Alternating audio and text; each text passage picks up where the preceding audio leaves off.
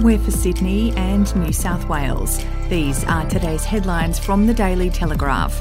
It's Monday, February 27. The soaring cost of leasing a home and the lowest vacancy rate in 12 years has the March 25 poll primed to be the first renters' election, with tenants in Western Sydney marginal seats set to decide the outcome. Experts say in the past, renters have not based their vote purely on housing policy, but a rapidly worsening accommodation crisis, some call it an emergency, means that is liable to change in less than 4 weeks. New analysis reveals where renters have the most capacity to deliver a result, either in favour of Premier Dominic Perrottet or challenger Chris Minns. The research finds that in a dozen marginal electorates, there are 10 times more tenants than required to flip the seat. Many of these are in Sydney's west. If you would like to read more on that story today, you can take out a subscription to the Daily Telegraph at dailytelegraph.com.au or download the app at your app store.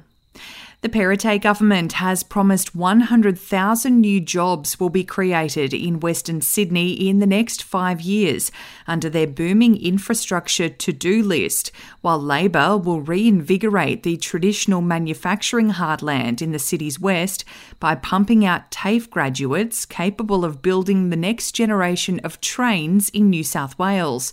Both parties have stumped up major promises centred on employment in the region as the Daily Telegraph kicks off its Future Western Sydney campaign, with Sydney's western suburbs holding the key to both Dominic Perrottet and Chris Minns' hopes of sealing an election win next month.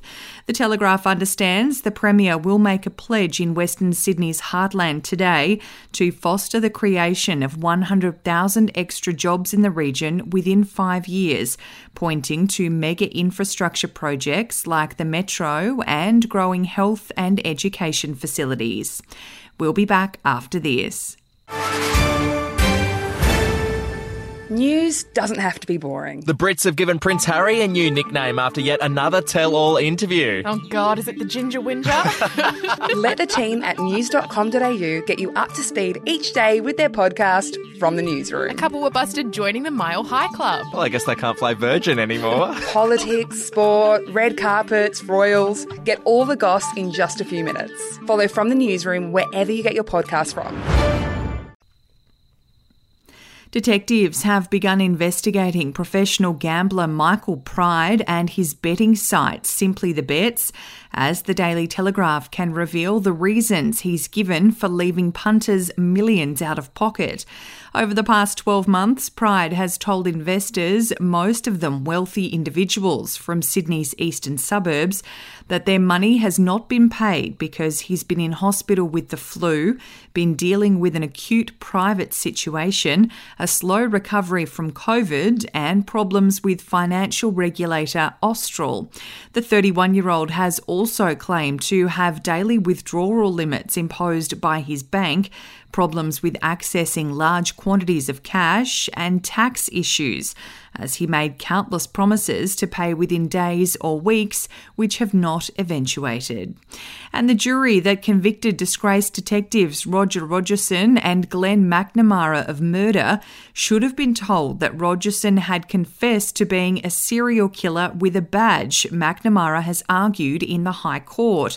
The 63-year-old said he should have been able to tell the jury of his former friend Rogerson's capacity for fearless, lethal violence.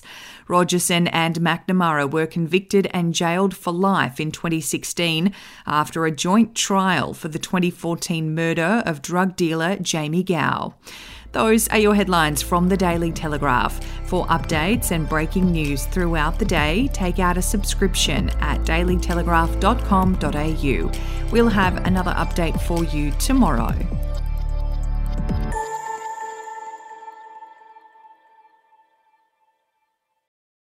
Are you ready to get an inside look at crime from someone who has investigated some of Australia's worst crimes? It was like Aladdin's Cave. The luminol found bloodied footprints and bloodied handprints on a wall, so it's just like a horror movie. Former homicide detective Gary Jubilant sits down with cops, crims, addicts, victims, small-time cheats, and big-town lawyers as they tell their incredible stories. My house got raided. Next thing you know, I got bail refused. Next thing you know, I'm on a truck to Parklea Prison. Listen to I Catch Killers early and ad-free on Crimex Plus on Apple Podcasts today or wherever you get your podcasts.